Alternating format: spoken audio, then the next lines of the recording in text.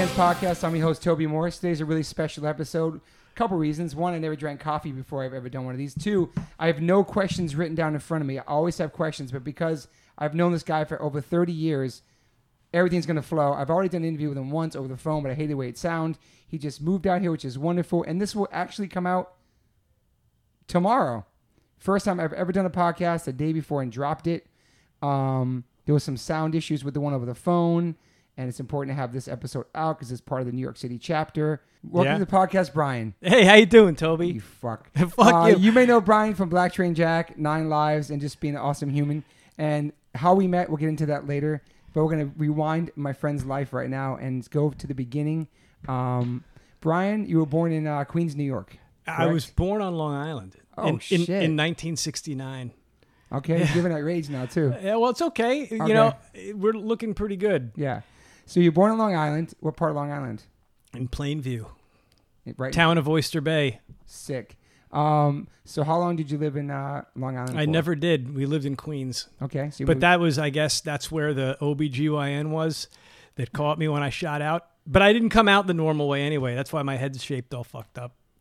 I was how born did you come out? cesarean. Oh, shit. Wow. But I can't, Okay. like, my head, I look kind of, you see, I look like an alien. You have a good head, though. I got like an extra chunk on the back because I assume that it's because in the birth canal your head it becomes like pointy and then it goes back to normal. So that didn't happen to me. So I can't wear that's why I have a thin face. You do look weird with hats on. I can't wear hats. Okay. I can't wear hats. If I had to wear like motorcycle helmet, I'd have to take a hammer and like squish in the front and the back so it would fit on my weird head and then put extra padding in the side. Well, luckily you have a good hairline and a good head of hair. I do have a good head of hair. So you never really need hats. But I like hats. Anyway. So you have brothers and sisters? Nope. Okay, single child. Only guys like yourselves that are my brothers from other mothers. Exactly. So you moved to Queens. I've lived in Queens my whole life. I lived in Queens, and then that's pretty much everything. So how was growing up for you? We had a strict household. You guys religious? No, single parent. My mom raised me. She was a teacher, and you know, she did an awesome job. I think, other people might think she completely failed because if you look at me, this guy's an asshole. But I think she did a great job. And Whitestone, Queens, nice. Is kind of suburban, even though it's New York. It's like right at the edge of New York City. But you know, and other guys lived out there would know to get into the city, man. It was a hell mission. You're taking the Q15 bus, the entire route. It was like 45 minutes, like Mike would tell you. Yeah. And then the 7 train all the way in. They have to hop on the R or something to go downtown to the shows. Okay, before the shows. How was it growing up? How was it growing up then? Like it was okay. I was always a little guy. I never played sports. I got picked on and made fun of, but it was all right. Yeah, Brian's. You know? If you've never seen Brian, he's a shorter man, but he's a very strong man. So it's never your size because Brian is. It's not size. It's your heart. He's a badass. But you're not that much taller. I mean, it's not like, you know, I'm a lot taller. A giant among men. And I'm a lot younger too. I can't see up your nose. I'm a lot younger. Yeah, a lot of days. So listen. So school, how were you in school? I did okay in school. I loved science and stuff. I played Dungeons and Dragons. I was, you know, even though like nerd stuff now is cool, I was a constant nerd. Like first day of school, I'd wear a shirt and tie and a sweater, listen to classical music, play Dungeons and Dragons, and that's okay. I did it then, and I got picked on, and stuff thrown at me and everything, but it's all right. So in school, how were you? So that was when you were younger. I was not a cool kid in school. Okay. Not at all. And I'm glad now. Because, but you had good grades. You loved school. No, you know, I had pretty good grades, but I also got distracted really easily. Yeah, me too. So, you know, I think if they had ADHD diagnosed, then to me it was the teacher was just like, if only he would focus, if only he would pay attention. And they had Ritalin. I think my mom tried to give me Ritalin once for being hyperactive. I know no such thing as Ritalin. Back in the Stone Age when I was around, because you're many days younger than me, so they didn't have Ritalin in my 1970. time. So you're in school.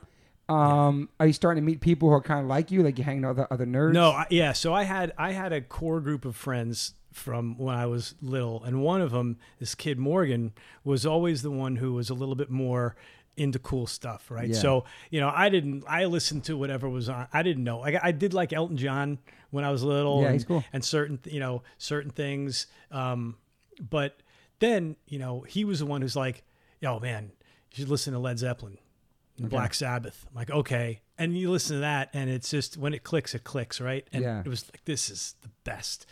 And so he was like, without having an older brother to introduce me to stuff, Yeah. he was the guy that introduced me to stuff. So first we got into like classic rock, AC/DC and Led Zeppelin and Black Sabbath. And then he started to get more into metal. And I didn't really follow him into the whole metal thing. Yeah. But I still liked the rock. But then the pivotal moment there was he started getting into hardcore, and he gave me the Skins, Brains, and Guts EP. 7 seconds. And that was listening. it.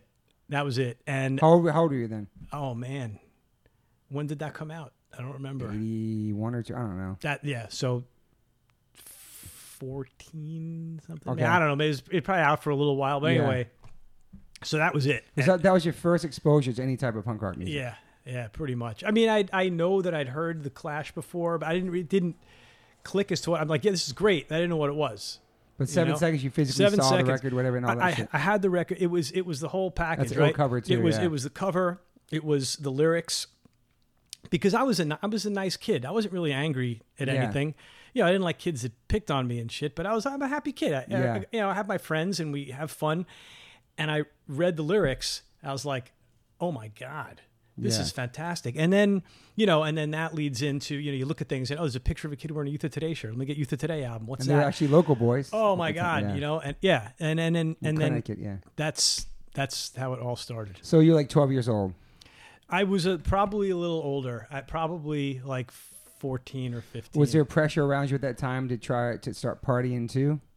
There were, most of the kids in our neighborhood were all like the full on like smoking, drinking, partying guys. Yeah. And Morgan was a little like that too, but that was just something that I just wasn't into. Just something, I had a natural aversion to it. I didn't like cigarette smoke. I thought it was gross. And, Did your parents smoke or drink? they did originally, growing up, and then my mom quit, but it was the most gross thing in the world. Yeah. And my parents were divorced, and my dad would pick me up, and he smoked, like, he was a chain smoker. And he'd pick me up in his car, and I have to sit in this car full of cigarette smoke. The worst, dude. And the windows are up too. Yeah, and it'd be like the winter. I'm like, please, I gotta roll down the window. And he'd let me roll it Fucking down like an brutal. inch. And I'd be like, sitting there with my nose like a dog, my nose up to Yeah. the window, like, oh, I gotta get fresh air. Brutal, dude. It was brutal. And that just, And they used to do them on airplanes too. We used to smoke in That's planes. weird. My mom used to smoke in planes. So anyway, And kiss me with her wet cigarette lips. it's so Fucking and it's worst, like dude. everything it Your smells. clothes would smell Your like it. skin smells like it, and people wear and then they wear like perfume, and it would cover it smell up. like cigarette plus polo or Yeah. cigarette, and it's so Yeah. disgusting. Anyway, So 7 seconds, that's amazing because 7 usually it's like, seconds. never mind the Bollocks or fucking the Clash or Sex Pistols. I'm in the same band. Well, but I was following. Admittedly, I followed Morgan's lead. I didn't have Great. anyone to teach me. Yeah. So and also being a pretty good kid, I was like, this is great because I don't want to be. There later on you get into the things. This is what I'm against. This is what I'm for. Yeah. But at the time, I was like, listen, I'm a happy, pretty positive kid. I like Yeah. school. I like my parents. I like my parents. And this kind of reflects a lot of positivity. So something I could say, hey, Mom, look, you don't have to worry about me. I listen to this stuff. Yeah. This is good stuff. Yeah, you must have been a skater too at that time, no? I started skating. I was never any good. I can't do, I could stand on a skateboard and move. I could make some turns. Yeah. Doing tricks was just never in my wheelhouse. I Okay. tried. No pun intended. Yeah, I never could do it, but I loved it. It was a huge part of growing up because it was a thing. It was Yeah. your life. It wasn't just, And then the Punk and Hardcore was the soundtrack for it. that was it. Exactly. JFA came soon after. Sick. Big Boys, The Faction, all that stuff. McRad. Yep. Dude. And that was it. Style Like 13, Aggression. There's so many. Like those bands and what they represented and 7 Seconds, all that stuff together, like that was my idea of that is life. That is what I want to do, you Yeah. know? So, So, yeah. so did you do sports in school? Nope. I did them. I failed 7 at them. seconds. I hate sports. I played Little League baseball once, and I was spurned from that because I was a catcher. Because I thought having the equipment was cool, so I'm like, I'm a catcher. I got all this fucking stuff on me, And we had to play in the summer one time, and I was sitting there. And so the guy who was the coach was a weird dude, and his son was the pitcher. This kid, this mean little bastard. And I'm the catcher, so he would like purposely try to throw balls really fast to hit me. And at one point, we're playing in the summer. It's hot. It's dusty. And I'm standing there, and I was sitting there, and then it was switching batters. I'm like, ugh. I just laid down in the dirt because I was tired, and I was like, ugh, just for a second. And the parents came running over because they thought that I passed out. Oh, but shit. but I didn't. I'm like, I'm okay. And then he got really mad at me because like, you made us think you were, what the fuck? I'm like, that's it. I'm out of here. I don't need this. Your son's an asshole. I'm gone. Damn. And I never played organized sports again. Ever? Nope. Wow. Little league, that was it. I didn't Yeah. like it. Yeah, I wasn't yeah. good.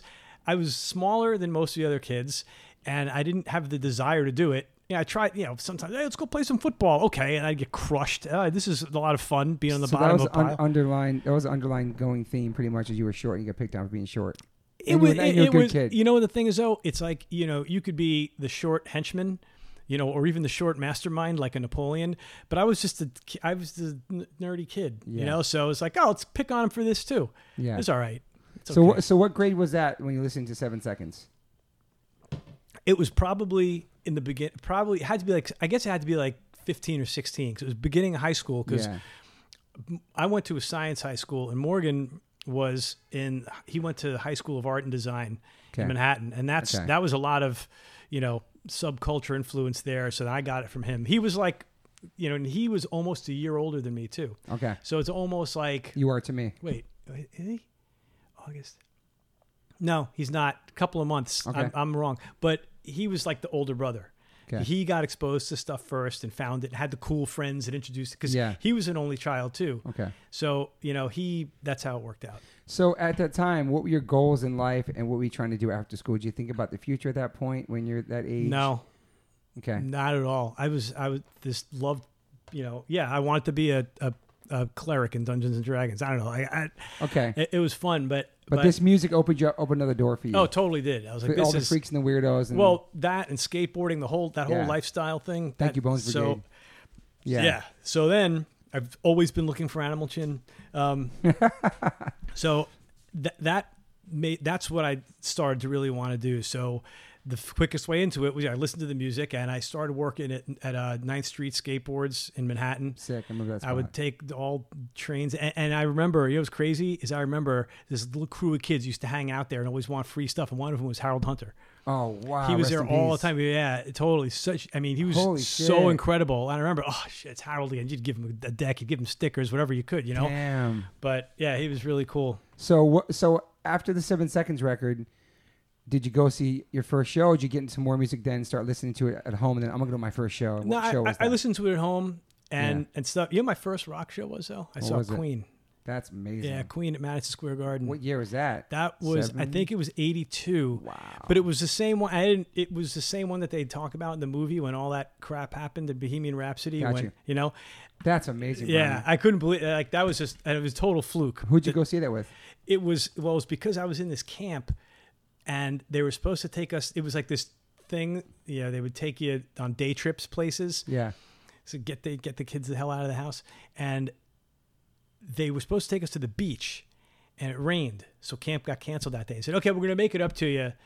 But we don't know how yet. And then they said, okay, well, we got tickets to a concert. That's fucking crazy. And it was like, okay, It was Queen. It was Queen. Damn, man. Billy Squier opened. It's fucking awesome. Yeah, it was pretty crazy. So that's your first concert. That was my first concert. Okay, so when do you finally go to your first punk show? I don't remember. You know what it was? No, I'd go with Morgan sometimes. Was like it CB's? we'd go downtown. It was at CB's, yeah. Okay. But I don't. That wasn't the thing that was the most impressionable on me. It was the music and the story behind 7 Seconds and Youth of Today and Gorilla, like that stuff and. So it was more internal than external, right? Like I didn't go to shows and become part of the scene and blah, blah, blah. Yeah. It was for me. Yeah. When did you realize? When did you like connect to it? Like, holy shit! I'm this age. I'm not doing drugs or alcohol, and I like this crazy aggressive music. And they're actually singing about things I can relate to as a kid. And these guys don't party, and that's fucking awesome. Yeah. So what was one of the staples? Like, what record? What did that to you? Like, really connected to you? After the 7 Seconds 7-inch. Can't Close My Eyes. Youth of EP. Today, yeah. You know, Fucking classic. Yeah, it was incredible. And, to me, these guys were gods, like, oh my Yeah. God, these are, but they're realizing they're really not much older than you. Yeah. It really made you feel like it's something you could be involved in. Part of. But yeah, that was it. But it wasn't, I'd go to shows, but it was like such an ass pain to get to shows. And I was going to school and I was working. Yeah. So I couldn't just spend my life there. Yeah. So every once in a while I'd go with Morgan and we would do stuff, but for the most part it was just me listening to EPs. And Sitting in your room checking the thank you list. Yeah. Just reading the lyrics and yeah, shit. and like, oh, who's this guy? And then they mention a band, and then you go down and you go to Bleecker Bob's or wherever and try to find that record. And say, okay, if these are friends of these guys, then they're cool. That was the most amazing part of before the internet is like that search, that treasure hunt to find records. And like they said, that guy's wearing he's wearing like a Youth of Today shirt on the record. What is that band? You couldn't Google it. Nope. You had to like somehow figure out how to find what that band was, what it meant. Maybe get a Maximum Rock and Roll fanzine where you saw the ad for a T-shirt. Yeah. Whatever. It was like crazy to find that stuff. And I remember I was in the city one time. I went in the city and I was just skating around. And I didn't really know where to get records yet. Yeah. Like I just got stuff from Morgan. He made me a tape, and I saw that EP. And I saw this kid, like two other kids skate by. And I didn't know him, but one of them was wearing, I caught a corner of my eye, he was wearing a Youth of Today shirt. Sick. I'm going to follow this kid around. So I followed him. And they went to Bleecker Bob's. And I was like, oh, this is where you get stuff. Holy shit. Yeah. You found the hidden treasure spot. That's amazing. Treasure. Yeah. So that's where it all began for that, like getting shirts and all that. And did your parents know you listened to this? Because you say you listen to classical and just regular stuff before that. Were they kind of nervous or weirded out about this music at all? No. Well, then they heard it, but all they hear is, and they're like, uh-oh. But that's why. And the thing is, I love my mom to death, and she sacrificed a whole lot. And you don't realize it when you're a kid. You just see your mom doing your thing. But I mean, not to becoming a parent. And then she went to graduate school to get her master's to get paid more as a teacher, because teachers get paid crap anyway, to do the best for me that she could. And so I always wanted her approval on that stuff. And, even though there was like profanity and stuff in the lyrics, it was like, look how positive this is. Yeah. And she saw it. She was like, okay. Yeah. And not, if she said no, I wouldn't have stopped. But by the same token, I was like, oh, this is good. You know what? This is not going to piss off my mom. I don't want to piss off my mom. She got it hard enough. Yeah. That's amazing because, when people from the outside hear like that kind of music, it's always been an underlying going theme with most of my interviews with people from that scene is that from the outside it looks like a super violent, scary place. In reality, it's a fucking welcoming home away from home, and like most of the lyrics is super positive and inspiring. It's not saying go home and burn your fucking house down with your parents in it. You know what I mean? It's not like, because that's what I had to tell her. I was like, look, because she'd hear it coming out of my room. Like, my God, what are you listening to? It sounds so angry. I was like, it's not. It's expressing things in what may sound like an anger. It's very, very positive and a force for good and change. And here it is. Yeah. So when did you want to start playing music then? And why the bass? I never had desire to start playing music. This is a really good story. This is what really totally got me in. You can be the, and after all, this motherfucker got me drinking coffee. You are a professional podcaster, so you're judge. This is like The Voice. You're just sitting there, you can spin your seat around, hit the X. Let's hear the story. So I went over to my friend Morgan's house, and I get in there, and I had recently gotten my first car. And I saved up for it. My first car was a 1977. No, it was not a bitchin' Camaro. Okay. Do you want to tell the story? Tell it. Okay, well, because you're throwing in things. Listen, you fucking told me I had to have coffee today. For people listening, this is my third or fourth coffee of 2019. I hate coffee. It tastes disgusting. I'm fucking jittery as hell. It tastes disgusting. Evil, it tastes disgusting now, but eventually, your I'm taste a green buds. Tea motherfucker. You're a motherfucker. Okay, but anyway, let's go. All right, so. It was an orange Volkswagen camper bus. The thing was great. It felt like a bus driver sitting in it. And it was awesome. No, it's a VW bus. The flat front. You ever see the VW bus? Scooby-Doo? No. That's the Mystery Machine. All right, whatever. Let's keep going. For most of the people out there, you'll know what a Volkswagen camper bus looks like. Yeah, I'm not a car person. No, he's not. Anyway, so I walk into Morgan's house, and this mutual friend of ours, Mike, who I knew was in a band. Mike Patton, my brother, is sitting on the phone, and he's like, fuck, I don't know, man. I'll figure it out. He hangs the phone. I go, what happened? The old school rotary dial phone. Yeah. And he's like, my band has a show tonight, and, I was supposed to rent a van. Something didn't work out. Like, he was trying to get a van. It didn't work Yeah. out. And I was like, oh, I said, oh, who are you playing with? Because he'd played with Super Touch. Yeah. And he's like, oh, I'm playing with this band Token Entry. I'd known Token Entry because of Jay Bird, because of skating. I was like, Yeah. oh shit, he So you're plays already with a Token fan. Entry. Yeah, I mean, I knew him, right? Yeah. And I was like, well, dude, I'll take you to the show. Where is it? He goes, it's on Long Island. Listen, I got this Volkswagen camper. We'll throw your shit in. I'll take you. So I took him to the show, and that was it. And I became a Token Entry roadie. That's after that. amazing. I just became friends with Ernie and Tim, and that was the start of everything. That must have been like what, 88, 87? Yeah. Yeah, it had to be. Yeah, 'Cause 87. That's when I met you. Right. So in the band, yeah, because that's when I was roading, and I met at the Outcrowd show Yep, when I you had were roading dreadlocks. for that. Yep, and other things.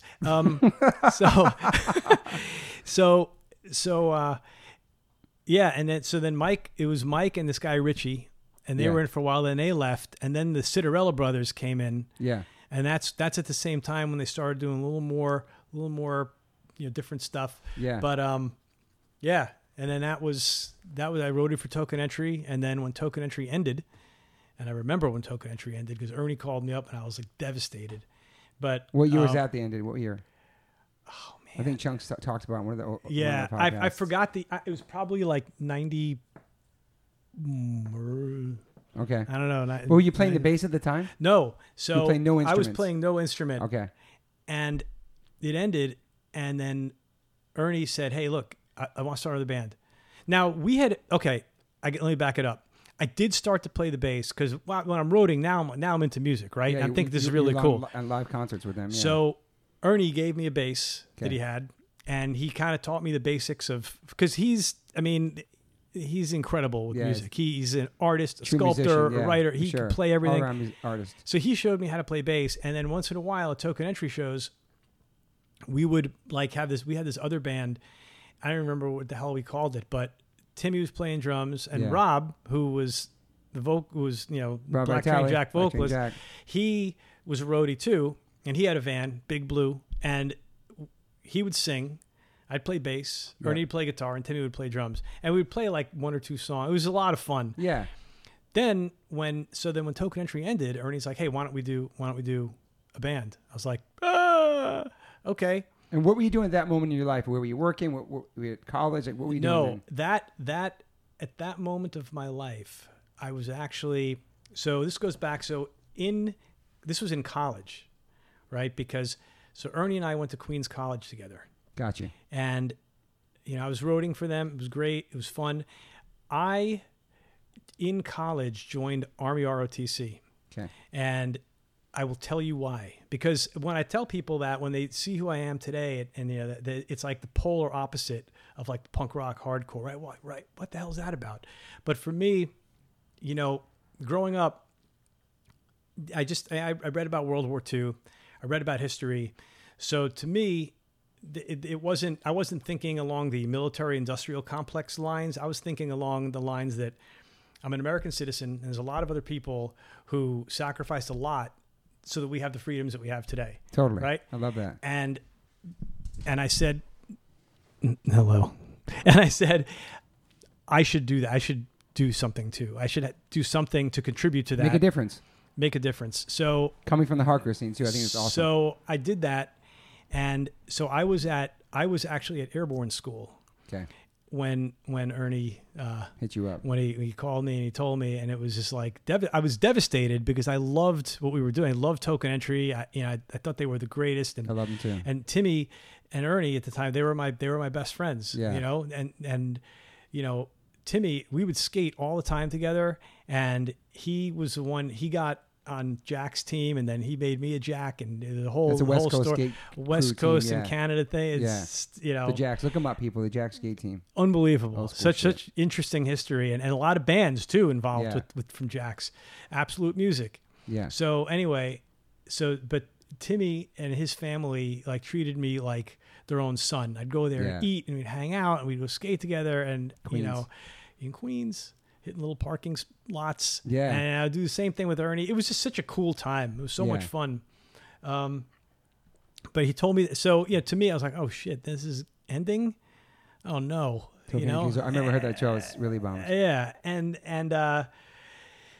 you know, and at the time, and I liked Weight of the World when I they first shouted on that did too. You know, yeah. We'll shout on that song. And well, they did Brian and Tim's Excellent Adventure. That's right. That was That's us right. going Both around got skating shout-outs on the record. Yeah. So Weight of the World record. Look it up, everybody. Yeah, Token it's Entry. different. It's different. I liked it too, man. It's a different vibe, but it's great. Go Back Home was a song they sing about me on there. Yeah. Never want to go back right. home. With a sack flat, with the lap back, laid back, watch Toby sack flap. flap. And that was all about. That was from that night from the Outcrowd show. That's right. Oh shit, you're right. Where it's that kid's house. Wow. And that. So not to. I mean, I know this is going on a lot That's of different okay. tangents. People like the vibe. But it's the funniest thing. Like I tell people today, or like I tell my daughter how like you and I became friends. I'm like, we just, you know, there was true bromance when we met at that Outcrowd show, and when we used to write letters to each other. Yes. Remember, we were pen pals. That's crazy. Writing from Maryland. Yeah, that's crazy. That was so funny. We'd send pictures of each other. Oh, it's me, I'm doing this. You'd send me a patch. I'd send you things back and forth. Wow, man. Remember? That's amazing, Brian. I totally forgot about that. I didn't. That's awesome. Obviously, you meant more to me than I meant to you. You just crushed me. So yeah, for people that are just listening to the podcast that haven't started from the beginning with my mom's episode, just to rewind a little bit, is that I ended up moving to New York City in 1988 to live with Timmy Chunks from Token Entry in Flushing, Queens. We were pen pals as well, and we moved out there because of this whole Token Entry connection, and that's how I met Brian back there in 1988. And we've been friends ever since. Okay, let's go back. Token Entry. Token Entry ends. You're in the ends. military. They want to start a new band. Right. So I was in the reserves. I wasn't active duty. I was Yeah. like, that's a little more than I wanted to do. So I figured I was playing my part by doing the Army Reserves. Yeah. And it was what was really cool too is it was just always, it was a very different thing than regular life. Yeah. So it was a whole other interesting side. But anyway. What, music you mean? No. The Army thing. Oh, yeah, I'm sure. I'm totally But, yeah. you know, what's funny is I've gotten heat for it before, right? Because of the scene that we're in. It seems to be the So polar... you can't be punk rock and hardcore, but also fight for the country. You can't do that? Or you know, like what is this, you know, that's the antithesis of punk rock, supposedly, right? But interestingly, and I just got to remember the guy's name. There was an interview on BBC with Raymond Santana. Okay. He was one of the Central Park Five guys that got exonerated. Oh, wow. Okay, and what was interesting is a incredible story, incredible interview on BBC. It's still up on there. And the doc series is out now too. It's great. So, and in the interview, they asked him, you know, if his feelings have changed about the police now and everything, and he goes, "It did. It took him a long time to not be looking over his shoulder, right? But he said it did now." He said, like anything else, most people are good. There are bad apples that, you know, you got to get rid of. Yeah. Right. And what he said, and this is the kind of way that I've always felt about stuff, is like, you want to change something and make it better, become a part of it. Become a cop. Infiltrate the system. Right. Quote Madball. Yeah. Become a cop. Become a lawyer. Become this. Become that. Yeah. And be the change that you want to. Don't just scream and yell and expect something to happen. Get in there and do it, and then make that change. So I did that, and you know, like for me, I went into the Army. And I'm in this officer basic course in Georgia. People like, you know, the first time we go do some physical training together, I got on shorts and I got tattoos. Like, were you some kind of fucking freak, boy? Yeah. I'm like, yeah, I am some kind of fucking freak, boy. Let's go. You know, and but then, you know, I would tell these guys what I was about, and then these like total redneck dudes from the middle of nowhere, or I shouldn't say nowhere, it's not fair to the other states, from the middle of some other nice place we would talk about it. Yeah. And they would say, wow, you know, I always would look at people that looked like you and be like, that guy's a scumbag, but you're not. It's like, that's right. And I'd look at guys like you and think that you probably hate guys like me. And I was right, but now there's one that doesn't. And you can tell your friends that, hey, yeah, you know what? I know this freaking tattooed freaky dude who had green hair before he came to do this training course. Yeah. And you know what I mean? Awesome. That's it. I love that. Change it from the inside. So when Ernie hits you up at that moment and that's happening for you, like, what do you do? I did it. I better learn to play bass a little bit. And I still say to myself, I better learn to play bass because you know, How fast did that happen, though? How fast that it band was start? pretty fast. I mean, man. We're talking about Black Train Jack, ladies and gentlemen. Black Train Jack. Wonderful I band. have the worst memory for like time, like exact dates and stuff, unlike you. But I don't remember. But it went fast, and and Ernie, again, incredibly gifted guy. He came up. Here are some songs, and we had some stuff from then we were doing. I think we were calling it Rhythm Stick. Okay. When we were playing, but there was another little break point, because between Token Entry and Black Train Jack, Ernie and Joe from In Your Face started and Timmy too did this other band, Youth Tsunami. Youth Tsunami. That's what they called it. Never heard And that. they started, and actually they played a show in Philly. It was them and Fugazi. Oh, wow. And that's where I first met Ian. Holy and shit. like blown away, right? But the early Fugazi days. Yeah. And That's amazing. I mean, and the thing is, back then I didn't realize, like, when I think about it now, I was like hanging out on stage at this it's a school that they played, and I'm watching Fugazi.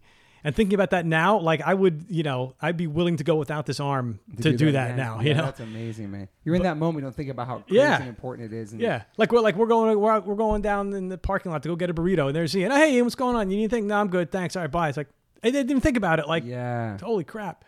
But That's awesome. But so they did that, and then I remember there was another band though called Tsunami, and they got in touch with like Tsunami Bomb or something. I don't know, Tsunami Bomb. Yeah. They were Discord, right? Weren't they? Or No, I think they were like Fat Records or something, maybe. I don't know. Or Nitro, one of those labels. Anyway, I remember they played some shows. There was with this band, and they were like, yeah, that name's not going to work. You changed the name. Too similar. And I don't know the dynamics of what exactly happened then, but then that's what Black Train Jack. And where'd that came out name of. come from? Black Train Jack. So I'll tell you the story. You have time, right? It's a podcast. You can do whatever you want. Yeah, we're chilling. And you're a professional, so you can tell me And we're in my if this kitchen. goes out of your guidelines. That's fine. People So, know.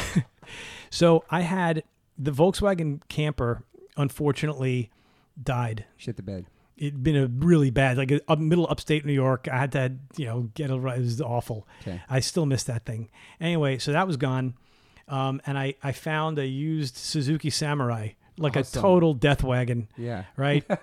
So Ernie and I used to, it was a 4-wheel drive vehicle. Yeah. So we would just cruise around. They took the top off and we blasted music, having a good time. And we were driving around, and Ernie lived in Astoria. Yeah. Right. And there was this Con Ed plant there where the pyramids were. Yep. Okay. The famous skating lore pyramids. So we were driving around, and Ernie had come up. He wanted to call the band Fire Dog. Okay. And we were driving around, and we were driving it, and it had rained a couple days before. Yeah. And we see this big field of like mud Okay. where we could get to. And we're like, let's go drive around that mud. So we go and we're putting the 4-wheel drive. We're driving on the mud. Mud's flying up in air. It's getting inside you. And we're from New York City, so this is like to some people who do like ATVs and stuff. They're All like, the oh time. yeah, mud. All this is nothing to us. This was like, we were virgin mud guys. Yeah. You were in Mud heaven. getting everywhere. It's all over us. It's in things. The whole car was like wet and brown afterwards. But then what we realized is it was not mud. It was actually sewage.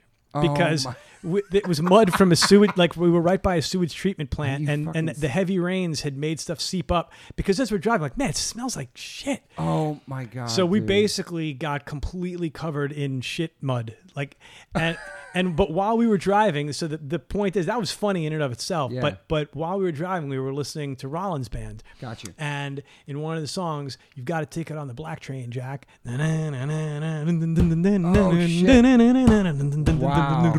Right? Yeah. So, and Ernie's like, oh, Black Train, Jack. I was like, yeah. And that was it. Holy shit. Yeah, Black That Train story's Jack. never been told. I never knew that, man. That's amazing. Never been told. And we thought of it while like literally covered in shit. So that's the Yeah. name. That was the name. You got the name. You Yeah. got some songs. Got some songs. And do you remember Black Train Jack's first show? I don't. I do remember though that the day that we decided on the band, it was very soon after, and we knew things were going to be good because it was New Year's Eve, and we went to some Greek place, and the guy was like, "It's New Year's Eve." You're not paying for your meal. Guy treated us in his restaurant to a dinner just for the hell of it. Yeah. And I think that was the same day that we came up with the name. Awesome. I could be getting stuff confused, but we're Yeah. old. It's okay to get things confused. so- Dates, I don't remember. So what year was that? The Black Train Jack was officially. I don't remember. Okay. 92. So how Or long? three? How long were you in the military for?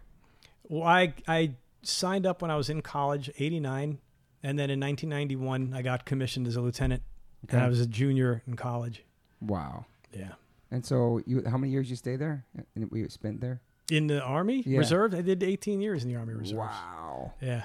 Desert Storm and all that stuff, right? Desert Storm happened, and I had not gone to my officer basic course yet, so I was not technically qualified to go. Okay. So I did not have to go to that. So you were balancing being in the military and being a Black Train Jack. Well, it's more that. So, I was working at different skate jobs. Yeah. After 9th Street, I started working at Soho Skateboards. Yeah. Soho's Gates. Which you found out more about later, which you didn't realize it was not just a skate shop. And then I had been working selling skateboards and snowboards at Paragon. Paragon, yeah. Downtown. Paragon Sports, yeah. And that's when, Black Train Jack started doing stuff, and we started playing shows and Yeah. touring. So I was getting involved in the snowboard industry. Yeah. And so that was it. So it was like juggling a couple of things. It was Yeah. the band, which was a ton of fun. I was working in, tuning up snowboards, but the beginning of the industry when it was first getting, man. interesting, and skateboarding, so it's cool seeing the industry side of that. Yeah. So I was loving life, man. I was like, every once in a while I do this Army stuff, which is totally different. And during the week I'm tuning snowboards and playing shows on weekends with my best friends. Yeah. It was awesome. So when did Black Train Jack become, or did it ever become in your mind that it could be a career or was taking off? Like, what was the one show? Or is there a moment where you're like, holy shit, we could actually do this band. It's people care and we can travel the world doing this shit. Oh, I mean, it happened pretty fast, Yeah. and it was because of Token Entry and the connections to Hawker Yeah. Records and Roadrunner. Haka Records. Yeah, and so Howie Abrams was our A&R guy. Yep. And What up, Howie? and hey, I love seeing his stuff. Love He's Howie, doing man. incredible stuff. He's doing great. So, it was a blast, and to me, Yeah. it was like swirling around me. Like to me, Ernie knew this stuff. Rob's a great singer. Yep. And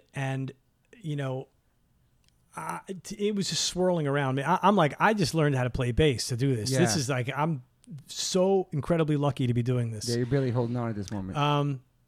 So, it was, we were, doing shows, then more shows, then we do a record. So you got signed to Roadrunner Records. Yeah. How did that come about for the first Through, album? as far as the details, I don't really know. Okay. But I do know that it was, because of the connections with Hawker and Yeah. because that was done through Roadrunner and that was it. So making that record, do you remember how long it took you to make it? I think it was 2 weeks Yeah. or a week And who right produced downtown. that? Oh my God. I'm so terrible with this stuff, man. And was that was your first actual record? It must have been an exciting moment to make an album. Yeah, well, because to me, it just happened so fast. And Yeah. I was like, I was just like, you know how like if you're in a car or something, or a car speeds at you and it just misses you and you're like, I am so lucky to be alive. Yeah. I was like living that feeling. Like I can't believe this. Yeah, Like, you're it's floating just and shit. bizarre. Yeah.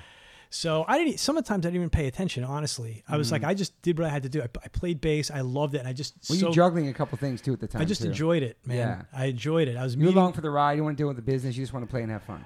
yeah. And you had to eventually deal with the business, but Yeah. I just don't remember all the dates and stuff because that wasn't what was super important. What I loved about Black Train Jack, and I said that to Rob too on the episode that's coming out soon, is that the melody and there was also hard breakdowns for like the kids like the mosh, but there was also the melodies there and the lyrics. And for that time in New York, everything was really hard and chugga and street.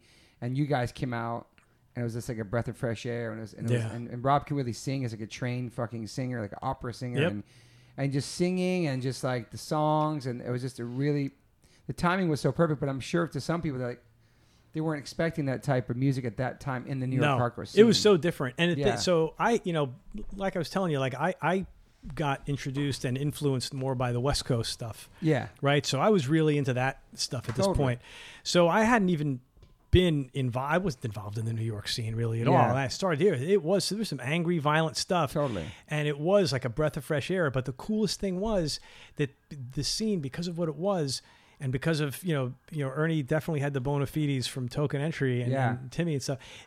It was accepted. Totally. And we would be playing shows with Sick of It All and Agnostic Friends. We'd play these shows that were like, and the kids that would be like moshing hard and slam it, they would love our stuff too. You guys had great breakdowns, but it was just great. Sick melodies too. I love the combo of it. Yeah, and that's something. I mean, I gotta tell you, like we would go into the rehearsal studio and we would all do our thing, but Ernie came up with the foundation of that stuff. He's so talented, a great songwriter. Yeah, man.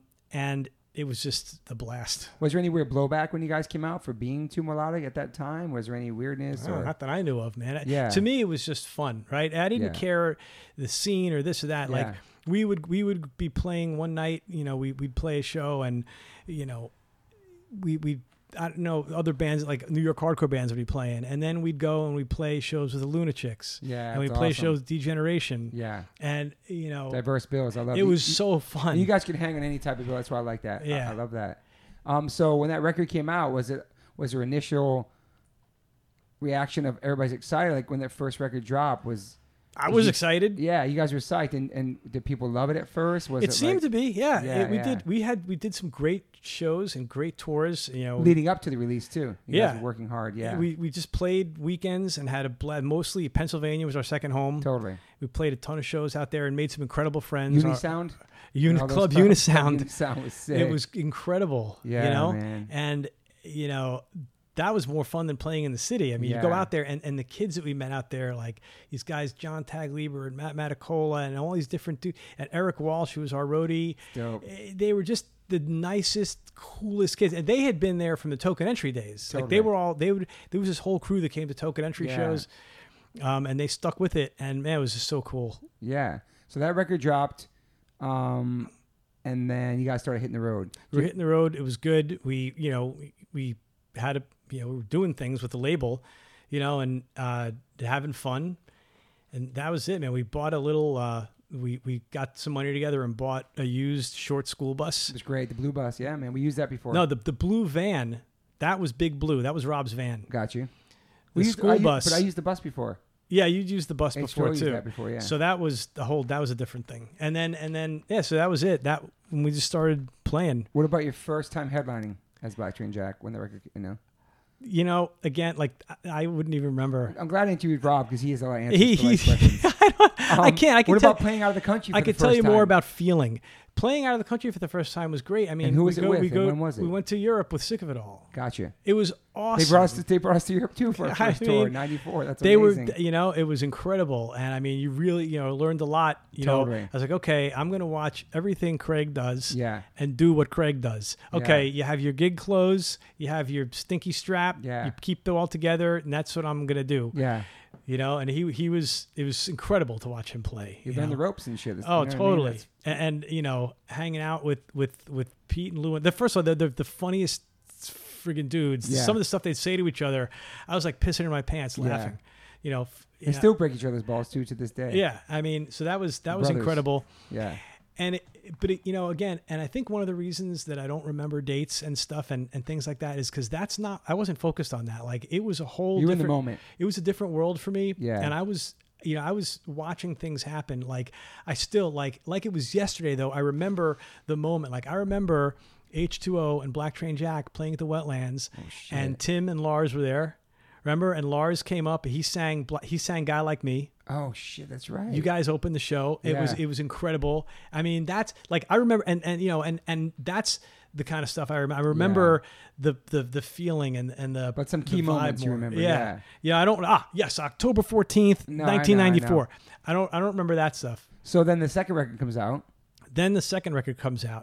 And that was awesome. No Reward was the first one, and then No Reward was first, then You're Not Alone. Yeah. Not Alone, yeah.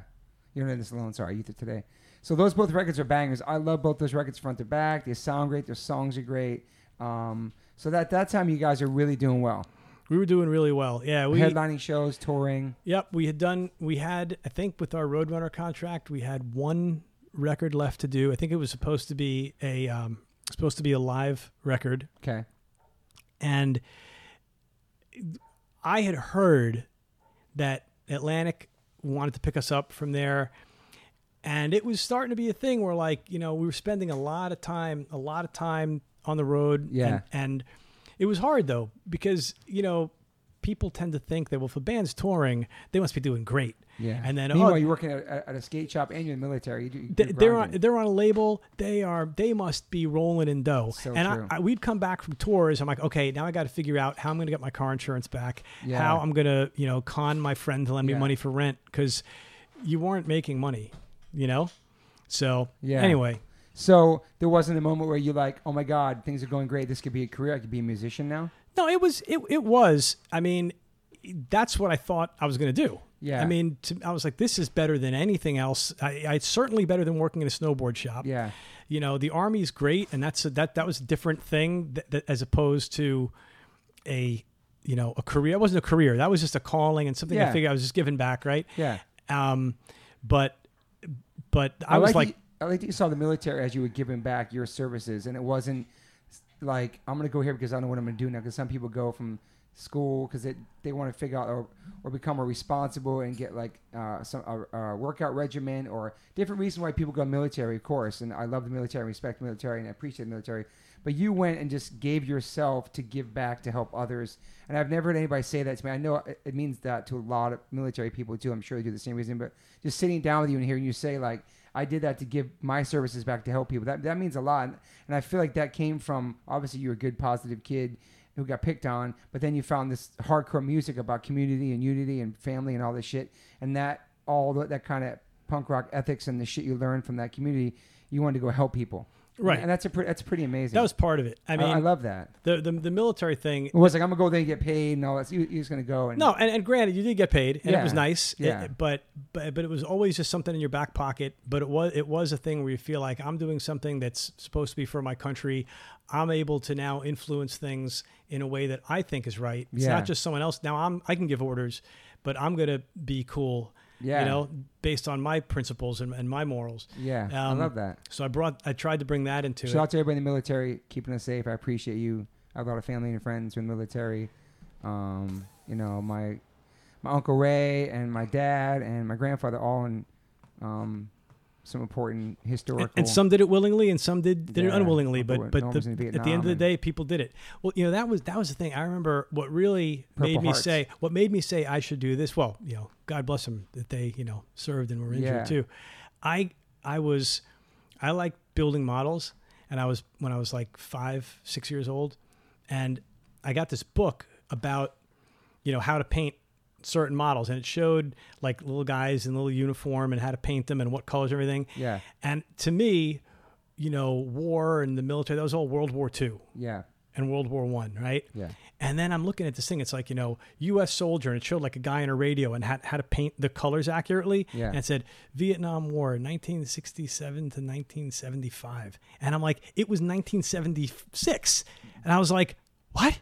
Holy shit. This is going on. Like, there's people now who were fighting for something. I mean, I didn't know the politics of the Vietnam War. Yeah. I mean, I know that my mom took me to anti-Vietnam War protests in a stroller, but so I was an early protester. Yeah. But, I was like, oh my God. And it really just hit home that oh my God, this is not something that's just the past. Yeah. This is the present. Anyway, whatever. No, that's amazing. And what you were saying earlier about maybe people kind of got weird about you being in the hardcore punk scene and going to the military, maybe thought that was kind of weird, but at the same time, everybody's rocking camouflage shorts. That's right. And representing whether they want to or not. No, so I would tell people. I mean, I would never try to hide it. Yeah. But I told people why I did it too. I was like, look, you know what? At the end of the day, I think that we're lucky to have the freedoms that we have. Yeah. Our country has an assload of problems, but we are also very good at fixing them. Yeah. And there things go in in different cycles. Yeah. And we're in an interesting cycle right now, but it's also. We're a very resilient nation, and I'm proud of it. Yeah. So you dedicated to most of your life. We won't get into details about whatever you're up to now, but you've dedicated a lot of your life to serving and protecting this country and being in music. And being in music. I appreciate you for that. But we're gonna go back now. Back to Token Entry. Back to Black Train Jack. You got me on coffee, you fuck. Back to second. Could I just tell you? So we have like regular medium-sized plastic to-go cups of coffee. Doesn't matter. Dude, Mine is empty. Yours, you have literally an inch of coffee gone. The rest of it is full. Man. It makes me jittery. Clearly you can't. Here's what happens. So I'm going to take this away from you. So it makes me jittery, and then I got to shit myself. The doctor says caffeine makes me nervous. And then I got to shit myself, and then I got to take a quick power nap, and then I get dehydrated, then I get cranky. So it's really not a good thing for me. You don't get dehydrated from coffee. It's a myth. Anyway. So here we go. Black Train Jack, second album. It's out. We're touring. You're not alone. Things seem great. And we were loving it. I mean, and for especially, Rob and I, and Nick, and all of us, it was a big thing. This is what we do. Yeah. But there were other personal things that I'm not going to get into because it's not my story of other things that people had going on with families and things that were changed people's minds about, do I need to be on the road half the year? Was this when the band was at its prime and the highest and the biggest? Yeah. I mean, we had great management at the time. We had, Roadrunner was great. Howie was great. And we were looking past that. But as far as people's lives at the time, me and Rob, we had nothing. We were ready to go. And at Ernie and Nick, I think there were different things going on that at the time were very hard for me to understand and deal with. So I kind of girded myself. When Black Train Jack was coming to an end, we had to start to turn down some tours that would have been very, very good for the band. Big tours. Very big tours. And we had to turn down some stuff that was very, very disheartening. My defense against that was saying, okay, you know what? That phase is over. Now it's time to do something else. Okay. But that was never really the case. It was me telling myself that. Yeah. And at the time, I was upset. I still stayed friends with Ernie, but it was pretty depressing because that's what your whole life. So my reaction was I tried to completely shut everything out. I didn't go to shows anymore. I didn't want to. Because it was depressing. So what year was that? Was it the end of a tour? Did you have a band meeting, or just like what was the final word? Yeah, it was pretty much a band meeting at our manager's house, and we were sitting there, and we were offered these tours, and we were like, no, we can't do it. And Ernie and Nick were both of the mindset that like, look, this got to a point that we don't want it to be. We don't want to be a full-time band. This is turning into too much of a business. We wanted it to be like a real New York band, play shows on the weekends once in a while. And just have fun. Yeah, just to have fun. And I respect that now. At the time, when it's all you have, and it was like the coolest thing you've ever done in your life and the most fun and most rewarding, I was like, I don't want this to end. But it did, I remember one time, like the thing that really got me was, and you've experienced this 1,000-fold to me, but it's probably the most important thing you can experience when you do something positive is we would have kids at shows saying what a difference the band made to them and how it changed their lives for the better. I remember getting a letter from a kid, and I wish I remembered the kid's name, and he said, hey, I had a very, very rough life. My, girlfriend got sexually assaulted and this and that, and she left me, and I started doing drugs, and I came across, No Reward, and something about that song just changed something in me. Yeah, I gave up drugs. I got together with my girl again. I helped her get her life straight, and thanks to you guys, you changed the course of my life for the better. I'd be dead or in jail, and you changed the course. And when I heard that, it's like I'm like getting goosebumps thinking about it now. Man, like I feel it because I remember how 7 Seconds and Minor Threat and Dag Nasty and bands like that, how they made me feel, and how they changed my life, and how you could never possibly repay that debt. No. And I know for you, like you meet people nowadays, and they're like you become your friends, but you're still man. Like, oh my God, this guy. Surreal. Like Kevin, right? He'll never know the impact, even though you could tell him it's never gonna. You did never know, and you could never. That's a debt you could never repay. Exactly. And when people say stuff like that to you, I'm like, oh my God, this is the best occupation in the world. I'm having a blast, and helping fun with my people, friends, inspiring people. inspiring people. That's the It's coolest amazing, thing in the man. world. It is, man. And I mean, and like I said, you know that a millionfold between One Life, One Chance and the band. Yeah. And, just the way you are, period. But anyway, so giving up that was really hard. But I always, after that, I kept it a part of my life. I got more involved in the snowboard industry, Okay. and Did you guys stop talking at that time? No, well, Nick kind of went and did his own thing, and he did great for himself. And we're friends now, and he got into some real estate stuff. It was great. Ernie went and did his graphic design stuff and more, and he's still doing it. So, so after that, first it was like I'm shutting it out, but you can't ever shut it out, right? It was very artificial. No, I was denying myself the grieving process. That's crazy. It's true. Yeah, And all of a sudden, everything you love is all of a sudden stopped. Yeah, so I get it, so man. you can either accept it and for what it is and move on, which I've learned to after 50 years. Yeah. Or you could be a dick like me and pretend it never happened. And so I did that for a couple months, didn't work out. So Rob and I always had loved the music Ernie did. Ernie, he had just gotten married at the time, and we definitely went apart a little bit. Yeah. But he was building his life. Yeah. Hard for me to understand from a selfish perspective, like what happened to my best friend. Yeah. Timmy moved out west, Yep. and Nick was doing his thing, and Rob I stayed in touch with because Rob and I were both more similar in that that's what we wanted our lives to be about. Yes. So we started 9 Lives, and that was fun. I mean, went to Japan with you guys. That was had amazing. a blast. Such a great tour. What year was that? Early 2000s or something? Yeah. No, it was before that. It was was? it had to be 90. I think it was 98 or 99. Damn. Yeah. That was great. It was great. And the cover of that magazine, Doll yeah, magazine. Yeah. It was awesome. I look like an idiot on that. I made the stupidest freaking. I look like such a moron. But but Yeah, but, 9 Lives is great too, man. yeah, it was never to me what Black Train Jack was, but when you have something like that, it was weird. It's kind of like Black Train Jack. There was this confluence of circumstances that just, it was what it was at a very special time. It was a special thing. Had your moments. And Had your time. and when 9 Lives came around, that stuff was already like, okay. So what we were doing wasn't the same feeling as Black Yeah. Train Jack, Yeah. But I still loved it. And, Rob's one of my closest friends.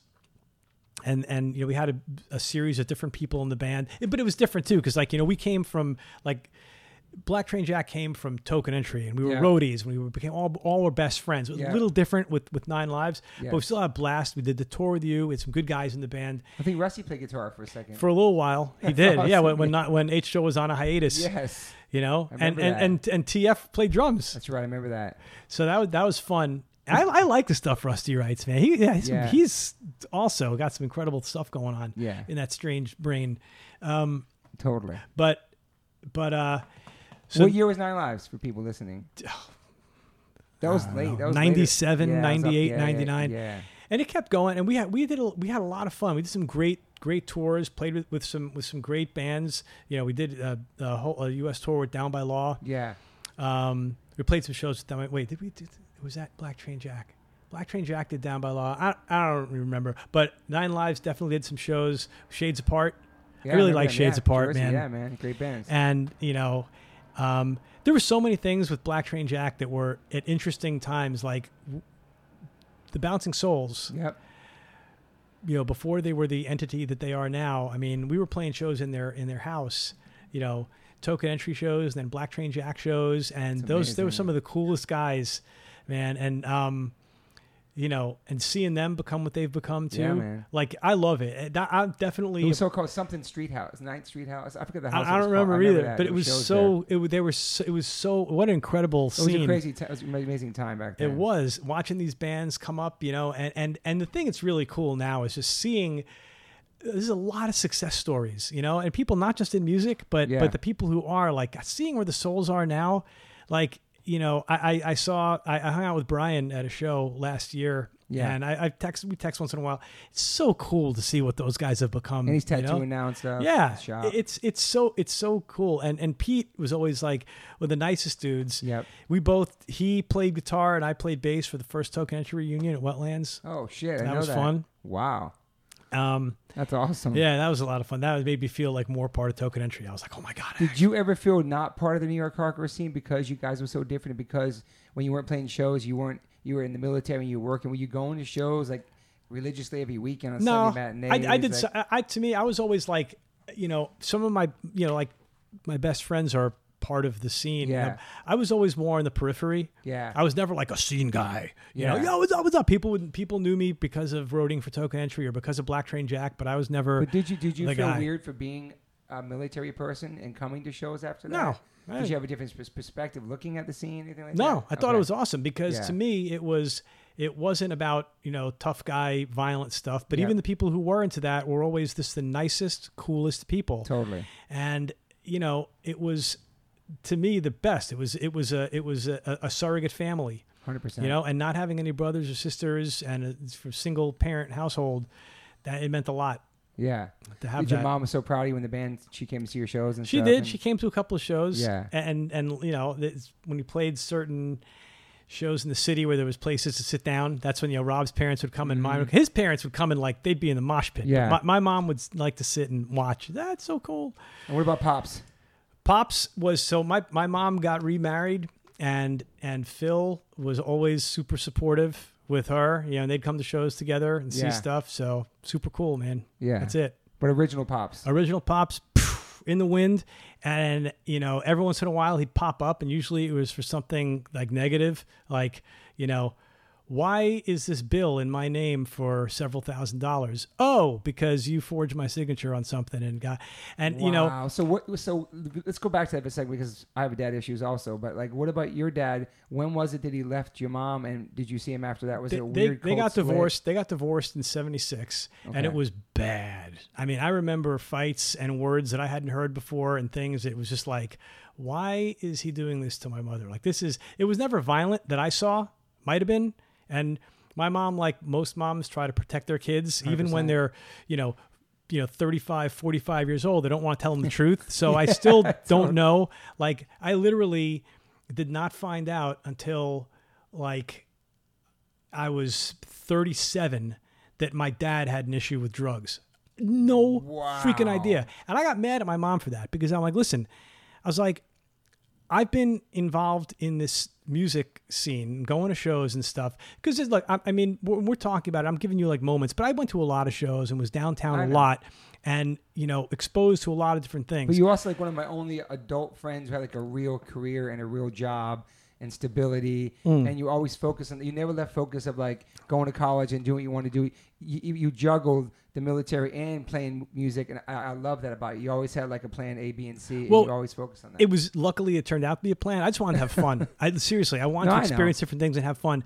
And I looked for the stability because you do not have stability when your parents get divorced and your mom's a teacher and your dad doesn't pay child support. And there's a lot of stuff going on, but he, I don't want to, he passed away and you don't want to talk negatively about the dead. But, I remember like I found out, I didn't even know where he was. And I get this call and I knew it was going to happen one day. It was like, I'm going to get a call out of the blue and it's going to be some guy. He's like, are you this guy? Yeah, your dad's dead. And it's sure enough, that's what happened. Holy, how old were you when that happened? I was 40s. Probably like 42. Yeah. Did you get to ever go back and talk to him about like the stuff he went through when you found out at 37 that he was on drugs and stuff? Nope. Yeah, never. Because he'd pop up and then I would ask him and he'd never want to talk about. I don't know. Your mom's not telling you. Let's not talk about that though. Let's just hang out. And then he'd disappear again. I Just in and remember out of your life like that. And that's He was gone. I had no idea where he used to pick me up on weekends pretty regularly. He would always be very late. And then one weekend, he didn't show up. Wow. He's like, yeah, I'll be there too. Okay. How old gone. were you? How were you then? I don't remember. I swear to God, I got the worst memory for I that feel like shit. you have what's that memory called? I don't know. Shitty? No, but sometimes when you have these things, I'm not saying that for you it's like a tragic moment, but sometimes we block out these things. I'm guilty of doing that too about my dad and. Well, I him remember dying. the stuff. Selective memory. I just don't remember the dates. Like I remember the things that happened. Or some things you just don't care, you don't want to, or maybe it brings back a memory. I don't know. Maybe I'm Maybe. too deep into it. But especially about dad shit, like Yeah. I find myself like because my wife knows everything about her whole life and her dad and all that stuff. But for me, she knows more about that than me because sometimes that is. Well, it's good. block it out in It's a important sense. to know, but like that, I'm telling you, this one day he was supposed to pick me up. He didn't. I'm like, okay, he must be late. Calling up his house, no answer, no answer, Yeah. no answer. This is before cell phones, right? Yeah. Okay. And then I call him the next day, no answer. Now I'm going to school again. I call him the next day, phone's disconnected, gone. Wow. And then all of a sudden, I think I was in junior high school at the time, like Yeah. early junior high school. And then, I ended up going to high school in the Bronx. I went to a science high school, Bronx High School of Science Yeah. in the Bronx. And I'm in I'm a junior there. And then one day I come out of class, and this guy's fucking standing there. It's my dad. Damn. He's like, hey. I was like, what is this? What? And, Yeah. and it was a combination. I was like, what the hell happened? But it was a kind of like, am I angry? Or Yeah. am I happy that here's my dad? Yeah. So I did I'm happy, here's my dad. I asked him one night, he goes, blah, blah, blah, blah. Yeah, okay, great. Wow. And then, he goes, oh, I want to be part of your life, and I'm so proud of you, and this, that, the other thing. And then, gone again. And that happened. Would you have rather him just totally disappeared as a kid, never seen him again, or him coming back and forth made it worse? I think that made it worse because Yeah. it gives you this false hope of like, okay, I agree. because I'm always positive, and I was like, I'm gonna make this, except when I'm negative, but I was like, okay, it's gonna be a new start. He's in my life now. This is great. And it's fair. And then okay, it's a new start. It's a new beginning. Here it is. Let's start Get your today. hopes up, make it exciting because you're young too, and you want to see whatever. Right, man. It's and just- you're hoping for the best, and the thing is, a lot of my friends, their parents were together, and I saw my buddy, like, oh yeah, what are you doing this weekend? Oh, I can't come out because my dad and I are building this computer desk together, and we're going on this trip, and my dad's doing this, and I'm like, yeah, and like, what are you doing? I'm like, oh, my dad's picking me up, and then they'd sometimes call my house, and my dad didn't pick me up, and I wouldn't answer the phone because I was embarrassed. I'm like, shit. Oh, man. It was bad. So it was almost, I would rather he just, Yeah. but That is hard as a kid. it man. was bad. And then I remember, he had done some stuff like forging my name on some things. I got a bill. I got a bill for $7,000 from a car company, and it's like, yeah, you defaulted on your lease and you never returned the car. I was like, what? And they faxed me this thing, and it's like Damn. he had put my signature as a I guaranteed the lease for him. I couldn't find him. I had no idea where he was, so I had to write off the thing I had to pay it down with the car company, and my credit was shot for 7 Yeah. years because of that. It's brutal. Yeah, it was brutal. So I think the military. I think some of that stuff was like seeking stability because I didn't have it. That was very unstable. So the Yeah. counterbalance to that is to try to get some stability by Yeah. the military and working and the things and the jobs and I mean, like myself, that people know me, and I'm probably talked about a million times on this podcast and on social media and just in my lyrics and just in life, is that did you kind of seek other father figures in the hardcore scene, like maybe Kevin Seconds or Ian Mackay or these other people that like had this message you could relate to and they kind of look up to them, you know what I mean? Like, yeah, and that's what I always like Ernie was like that to me. Timmy was. Yeah. These are guys I could follow them and do what they're doing. Yeah, I could still be my own person. They were my friends, but you looked up to guys like like Kevin and Ian and these dudes. Like these are prophets. Yeah. 100%. They're You all know? proper. Yeah, for sure. Okay, so Black Train Jack's broken up. You start 9 Lives. Started playing shows with 9 Lives. How long does that last for? That kept going. It was it never really picked up steam, but we just kept going and having fun with it. And then I was still in the reserves and stuff. And then things got very different. When 9/11 happened, Yes. I had left the snowboard industry because in the winters I was working like 6 days a week, 7 days a week, and we were supposed to be playing shows. Okay. So that did not afford me the time to play shows. So I Yeah. said, let me get a regular job where I'm working like 9 to 5 during the week, so I could have my weekends to be. First, I wanted to become a teacher. I started my graduate degree in education, but I hated that. Okay. Ugh.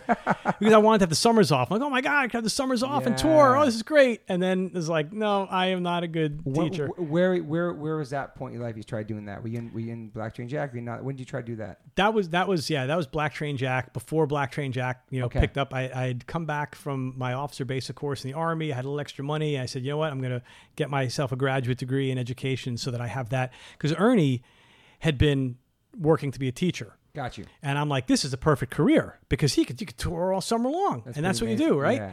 So, but I didn't like it.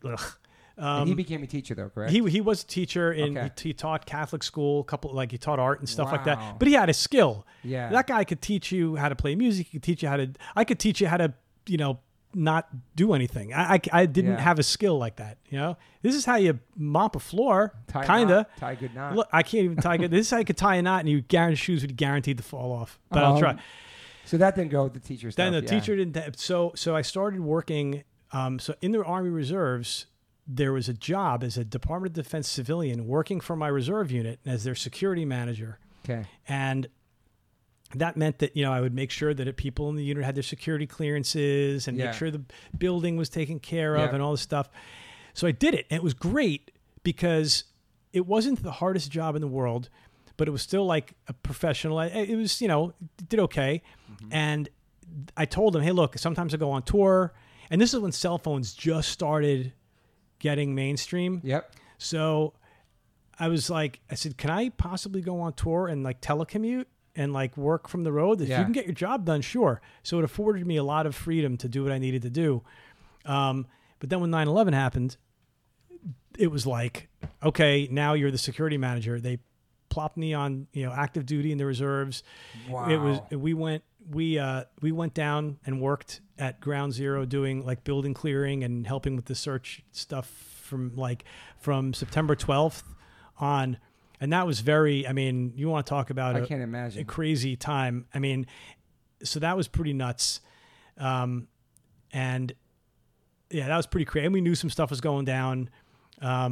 We knew some stuff was going to start to happen overseas. It must have been stressful and scary. It was very scary. Just everything, right? Very scary. And you saw some crazy shit, probably.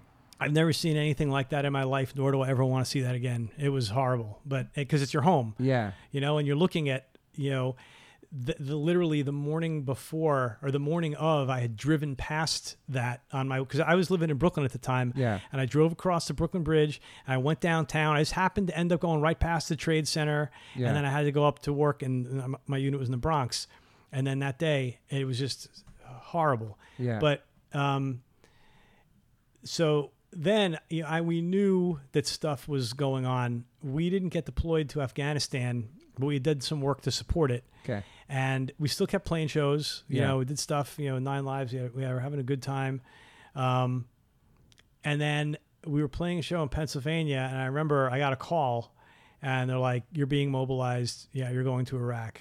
And that was in probably October 2002. How did you feel at that moment? Were you nervous? Were you scared? I was pretty nerve-wracking because, especially in the reserves, you do this stuff. And at the time, and people had been deployed to Bosnia and stuff like that, but you don't think there's no war. Yeah. I'm not going to war. And now all of a sudden, oh my God, now I have to go and I'm going to be responsible for a team of guys doing some stuff in a war. And if they get killed, it's on me.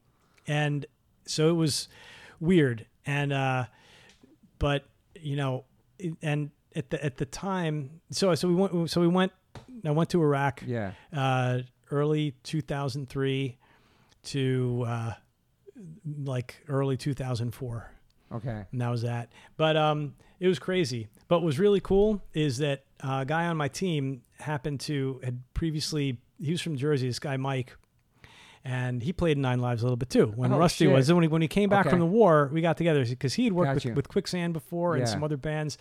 So in Iraq, we actually found a way to get a bass and a guitar, and he got a little 4-track, and we recorded some songs in Iraq. Holy shit! Yeah, I got to play them for you sometime. They're funny. That's amazing. Yeah, we had it was interesting. Wow. We had a pretty unique situation out there. We were a in a special operations team, so we had our own place, and we had, whenever we had any free time, that's what we would do, is just try to make some music. Yeah, stay inspired and stay like making music. Yeah, that's awesome. Yeah, it was cool. I mean, most of what we did was a lot of post-combat stuff. Of after the combat was relatively short, and then after that, it was rebuilding towns and villages and getting money to fund like clinics and water treatment centers and schools and internet centers to, You were there for a year? I was there for a year. I'll tell you what, Wow. I knowing what we know today about why we went in, it's very upsetting to know that you spent a year of your life and, over there for something that we were probably there for the wrong reasons. Gotcha. But, while we were there, for whatever role we played, we just tried to help people. Yeah. We were in a unit that did a lot of like that, helping as opposed to fighting. Yeah. So, that was good. Yeah, I'm sure that was saw some things over there and did some things over there. It was pretty. You just wanted to help people. That's Yeah. it. Like, we were lucky to be up in northern Iraq with the Kurds, where there wasn't a lot of, there wasn't the combat with the Iraqis, and there wasn't the real anti-US thing going on when we were first there. Yeah. All you saw were people that, the Kurds had been really, really screwed by Saddam Hussein. He used nerve agent on the Kurds up there, and we saw people who just were desperate to get in touch with people, their families in Europe and around the world. So we were able to get funding from USAID to build a little internet center. Okay. This is before. Wow, dude. So now these people, Internet cafe. a little internet cafe. That's what we did, and Yeah.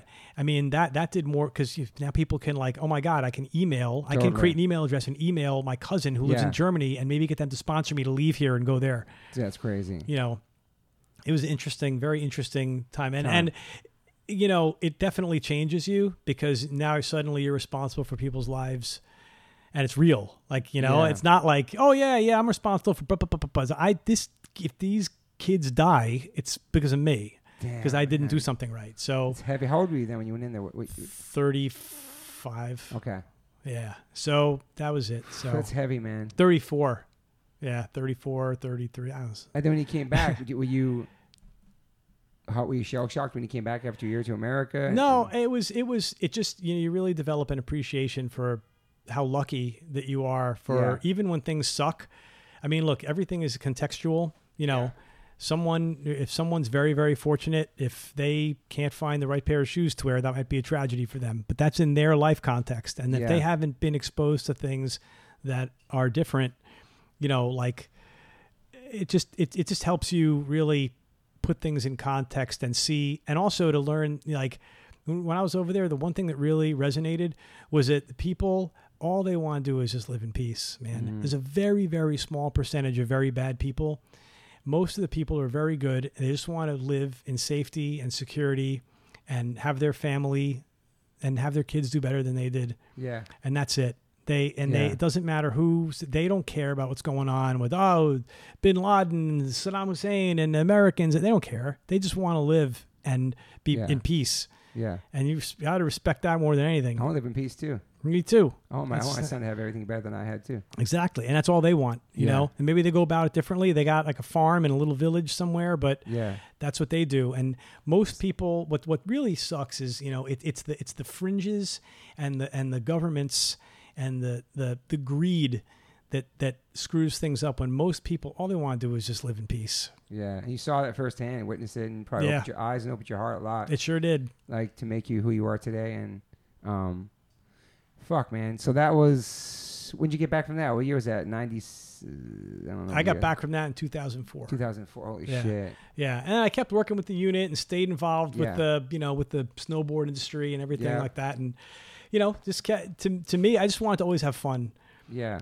Even, in Iraq, one of the guys was laying there. We would have Fridays. I gave my guys Friday off, because Friday was in that area of the world, that's their Sunday. Yeah. Right. So I gave them off. If someone would be laying there and laying in the sun, you would you would unload a pistol and put it on their stomach so they'd get a sunburn, except it'd be a silhouette of a pistol on their stomach. God, dude, the dumb serious? Things like that. You'd put a piece of tape over their lip so they'd have a suntan mustache. Oh.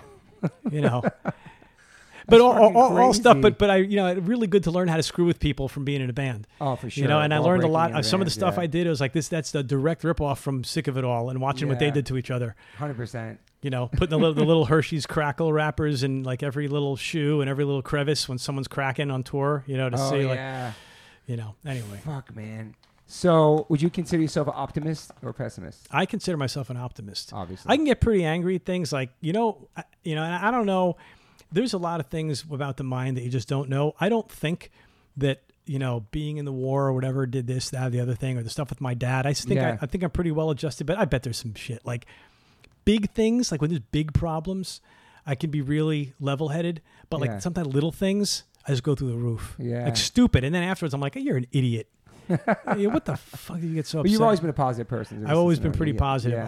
Yeah, Just wanted to be happy and have fun and be positive and help others yeah. be that way. This is time to be serious, and you take work hard, play hard, right? Yeah, 100%. Do you have any regrets in your life? I don't know. I don't think so. Yeah. Because I'm pretty happy right now. I mean, Yeah. but what would have happened? Could Black Train Jack have done like great things and maybe been more of an influence to more people and Yeah. been still doing it today, like you guys Yeah. are doing H2O? Maybe but who knows? You can't really have regrets because you can't see the future. Yeah. And you just have to be, you have to, whatever happens, whether it's bad, good, or otherwise, you have to say, how is this going to have a positive outcome? Like, I agree. Okay, my band ended. What can come positively out of this? It gives me an opportunity to do X, Y, Z that I Yeah. couldn't have done before because I had the band. It gives me an opportunity to do a different band. It gives me an opportunity to experience something Totally. else, and that's it. Yeah. I mean, I feel like a regret for, I don't know what the fuck I was saying at that moment. Sorry, I spaced on that one. That's okay. You're the professional. You can space. No, I know. I'm trying to think we should cover because we talked for an hour and 26 minutes. It's really wonderful. Oh, yeah. A couple of things real quick before we have to go. We're going to get tattoos What do you mean we tonight. have to We're go? going to be at the tattoo shop an hour and a half. Yeah, but doesn't this take priority? It does. We can't be late for a tattoo appointment. We have to do a part 2 then. Okay. But we're at an hour and a half. That's really great. All right.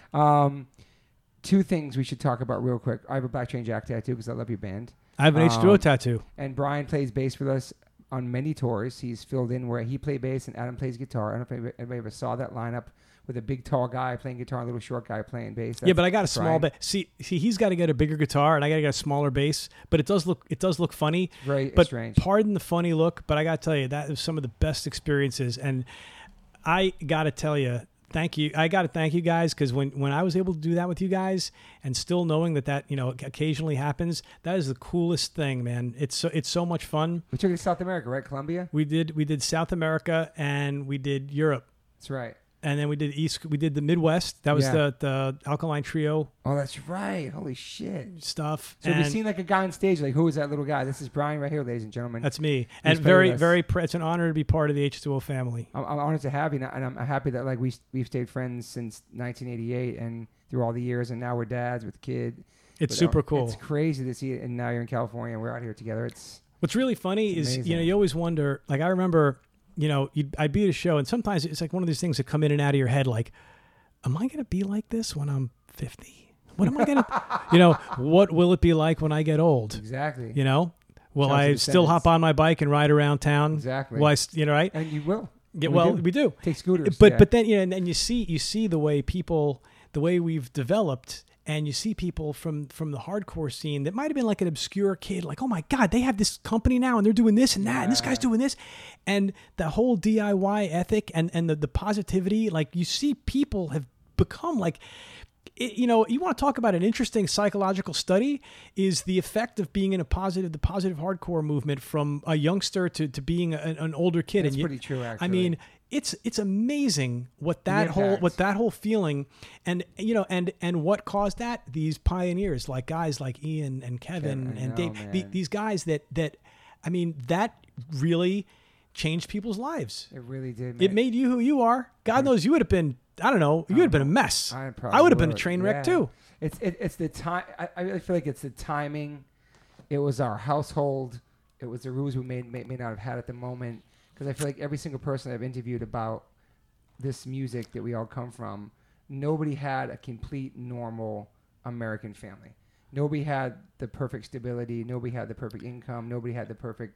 Yeah, but you know parents. what? I think it's that like I think that the perfect American family is a myth. Everyone's got 100%. struggles going on, 100%. and that's another thing I've learned. It took a while to learn, but man, you just never judge, because that kid that you think might have the perfect family, guaranteed they're carrying around a burden that you could not even Yeah, comprehend. there's no such. I was gonna say there's no such thing as it, and all the people I know all come from those non-perfect families. Yeah. You know what I mean? Like either single parent or parent passed away, and we all met in the hardcore scene, and we all Mhm. became parents, and we all became doing things, and we use all that what we learned from those lyrics and this music in our everyday life as adults. We're almost 50, me and you, and we still love this shit. Mhm. And it still means something to us, and we hear those songs and those memories and all that shit. It's like, Well, it's a special type of thing. you know, and it would be easy. I think it would be easy for a lot of people to look and see like the resurgence, a lot of these old bands, Yeah. to be like negative and cynical about it and say, you know, but I'll tell you what, it was a very special time, Yes. a very special thing. And if kids, if younger kids today can get even a sliver of that by seeing some of these bands I on love tour, it. Back it. I love it. I mean, I think that is the greatest thing in the love it. world, because it was a life-changing thing for you and for me. Yeah. You know, we wouldn't have known each other if it wasn't for music. Exactly. Um, And we got to see these bands back then. Yeah. And I love the fact that kids get to see them now, and they get to appreciate it and respect the roots and the history yeah, of it. And and you know, look, people could be negative about it, but I'm telling you, I think it's great, and to see kids, you know, makes the kids start their own band, Yeah. and who knows what they're going to become, and Yeah. you know, as long as it's, you know, about good things and spreading a good message and positivity. Yeah. The hardcore scene, and we talked about this the first time we did it, and it came out crappy, but like that was always the coolest thing, where it's so much, it's more than the music. It's a whole, it's everything else around it, yeah, right? it's everything, man. And it gave people from different kinds of backgrounds, whether you were poor, whether you were well off, whether you were from a family with two parents or one or no parents. It gave Every you race, everything. no, you know, color free, prejudice free, Yeah. a positive place to be, man. And I thank everyone for letting me Yeah, in. and I feel like the people that stayed away from it because on the outside look violent and scary.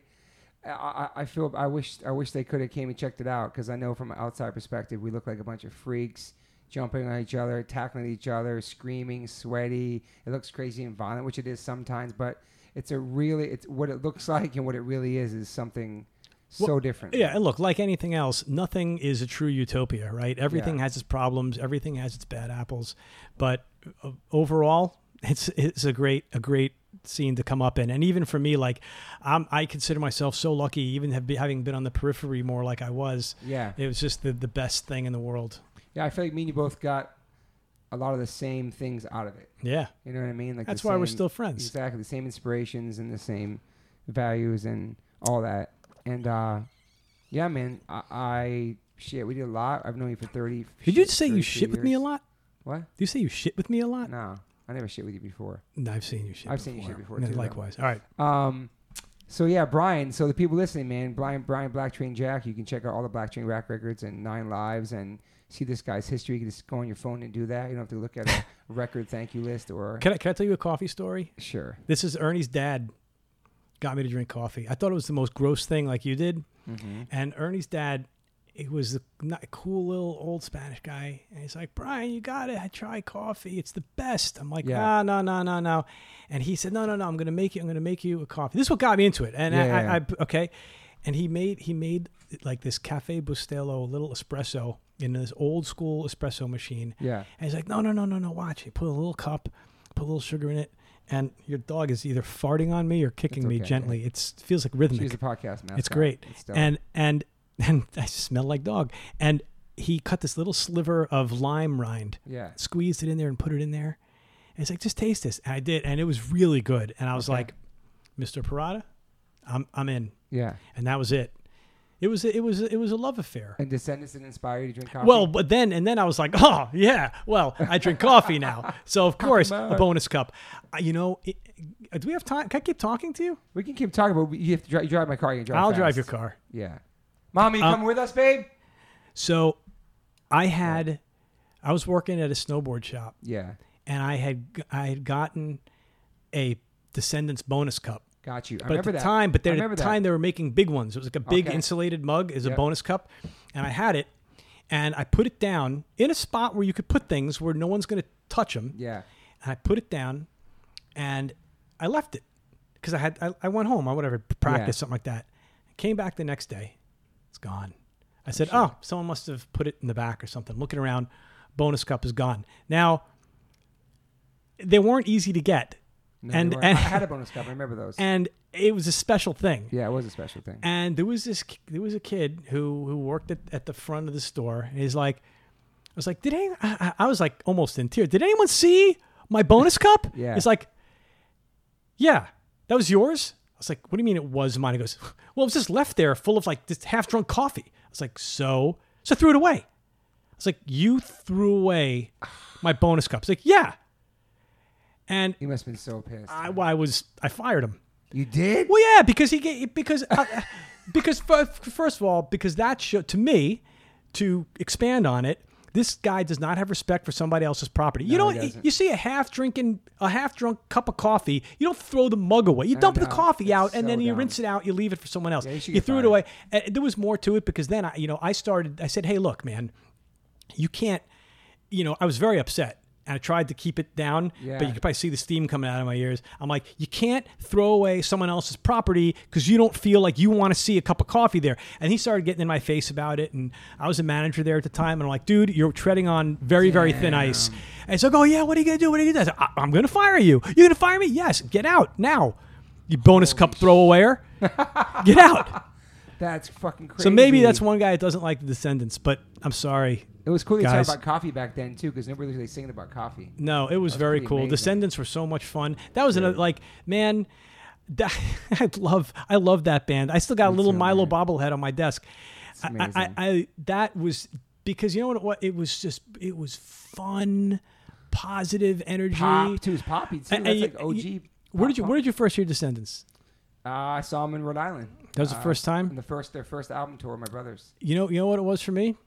The Vision Psycho Skate video or Gotcha. I know Psycho what Stick, that is, yeah. and I'm not a cool guy. Oh, I'm Was not not a cool guy anymore. That was And- the first out-of-town band I've ever seen. It Oh, wasn't my a local God. band in Rhode Island. Yeah. I heard them on that VCR tape, Yeah. and I was like, "Oh my god!" And that got me into this. Would you consider them the first original pop punk besides Ramones? Like really poppy love songs. Yeah, well, totally. I mean, because they had such a cool mix of backgrounds and where they Yeah. came from, and and Bill's drumming with Amazing. that's the surf style mixed with the energy, Yeah. and Steph. It was just such a Because cool.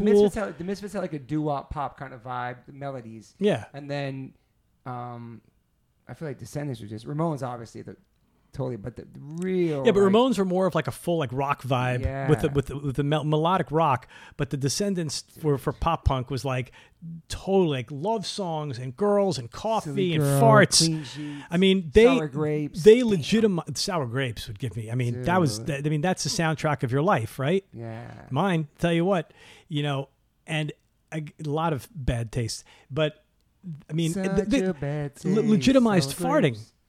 And Yeah, I just farting, always yeah. had trouble. I didn't realize I was lactose intolerant for many, many years. So I would eat ice cream and have cereal in the morning. I'd be farting all day. And then when Descendants came around, I'm like, I'm cool. I can fart on command. I can shit my pants. They might have been lactose too. You never know. It could have been, but That was before maybe. that was something. But I'll tell you, I know you say it too, and I know I'm going to forget names, but God, do I owe a debt of gratitude to people who and some of them have become our friends, right? Yeah, man. Like Kevin Yeah. and Dave, and you talk Yeah. to Ian, like these guys, but they'll never and like Bad Religion and Descendants and Minor Threat and Dag Nasty and JFA and Gorilla Biscuits Yeah. and I mean throw out some more names, right? Bands I know I'm gonna and the Ramones Yeah. and other bands and I love the Lunatics, man. Yeah. God, I love them and I had a crush on Squid. It's all I good. did. What up, Squid? She should know. Anyway, she was awesome. I still think she's an awesome person. Great What a bass super player, right? bass player, she killed it. so cool. Shout out to Lunatics, man. Great band, man. and they're doing band. and she's doing great stuff today too. Awesome. Right? Like motivational stuff, Oh, helping that's right. people. It's awesome. But all these bands that, you know, you'd never. Some people seek inspiration from other things that are far out and untouchable and unreachable, but this was something that you could live. These were our Tony Robbins. And my God, I just, you know, thank God for you having me on here. Thank you for having me on the pod. It's an honor to be your friend and to be on here. And you had a little bit of, you got high on your 3 grams of coffee that you drank.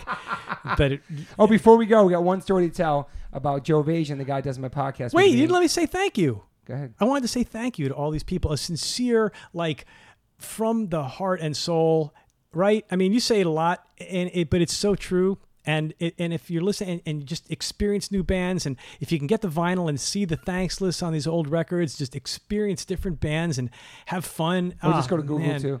Yeah. Yeah, but that's... I know. People don't do that anymore, though. I know. Because it's going to be algorithms, and then all of a sudden they're going to be seeing bad bands. I don't know. Yeah. Anyway, stick with the thanks list. Let's get the Joe Vasion story real quick. Joe Vasion was... Stella, what are you doing? I'm sorry. I think Stella's giving me the "it's time to stop" kick. Shout out to Joe Vasion, who edits my podcast for me. My man from Queens. We got a good story about you real quick. We were recording for 9 Lives at someone's, like a studio in Brooklyn. It was up a couple of flights of stairs. And Joe's up there. He's like, God, I don't feel good. God, I can't. I'm just out of breath. I don't feel good. And it's like sitting there against the wall. I'm like, are you okay, man? He's like, I feel really weak. I'm out of breath. Now, granted, he helped us carry, you know, like the Ampeg refrigerator base cabinet up the stairs. And, you know, and then he's like, I gotta go to the doctor. He went to the doctor, and he had a fucking collapsed lung. Wow. And I don't know how it happened. And I don't know if he knows how it happened to this day. His lung just collapsed. We'll have to give him the podcast and ask him what happened. Just don't ask him to do the heavy work, because so his lung collapsed right there. His lung collapsed. That's a really scary thing.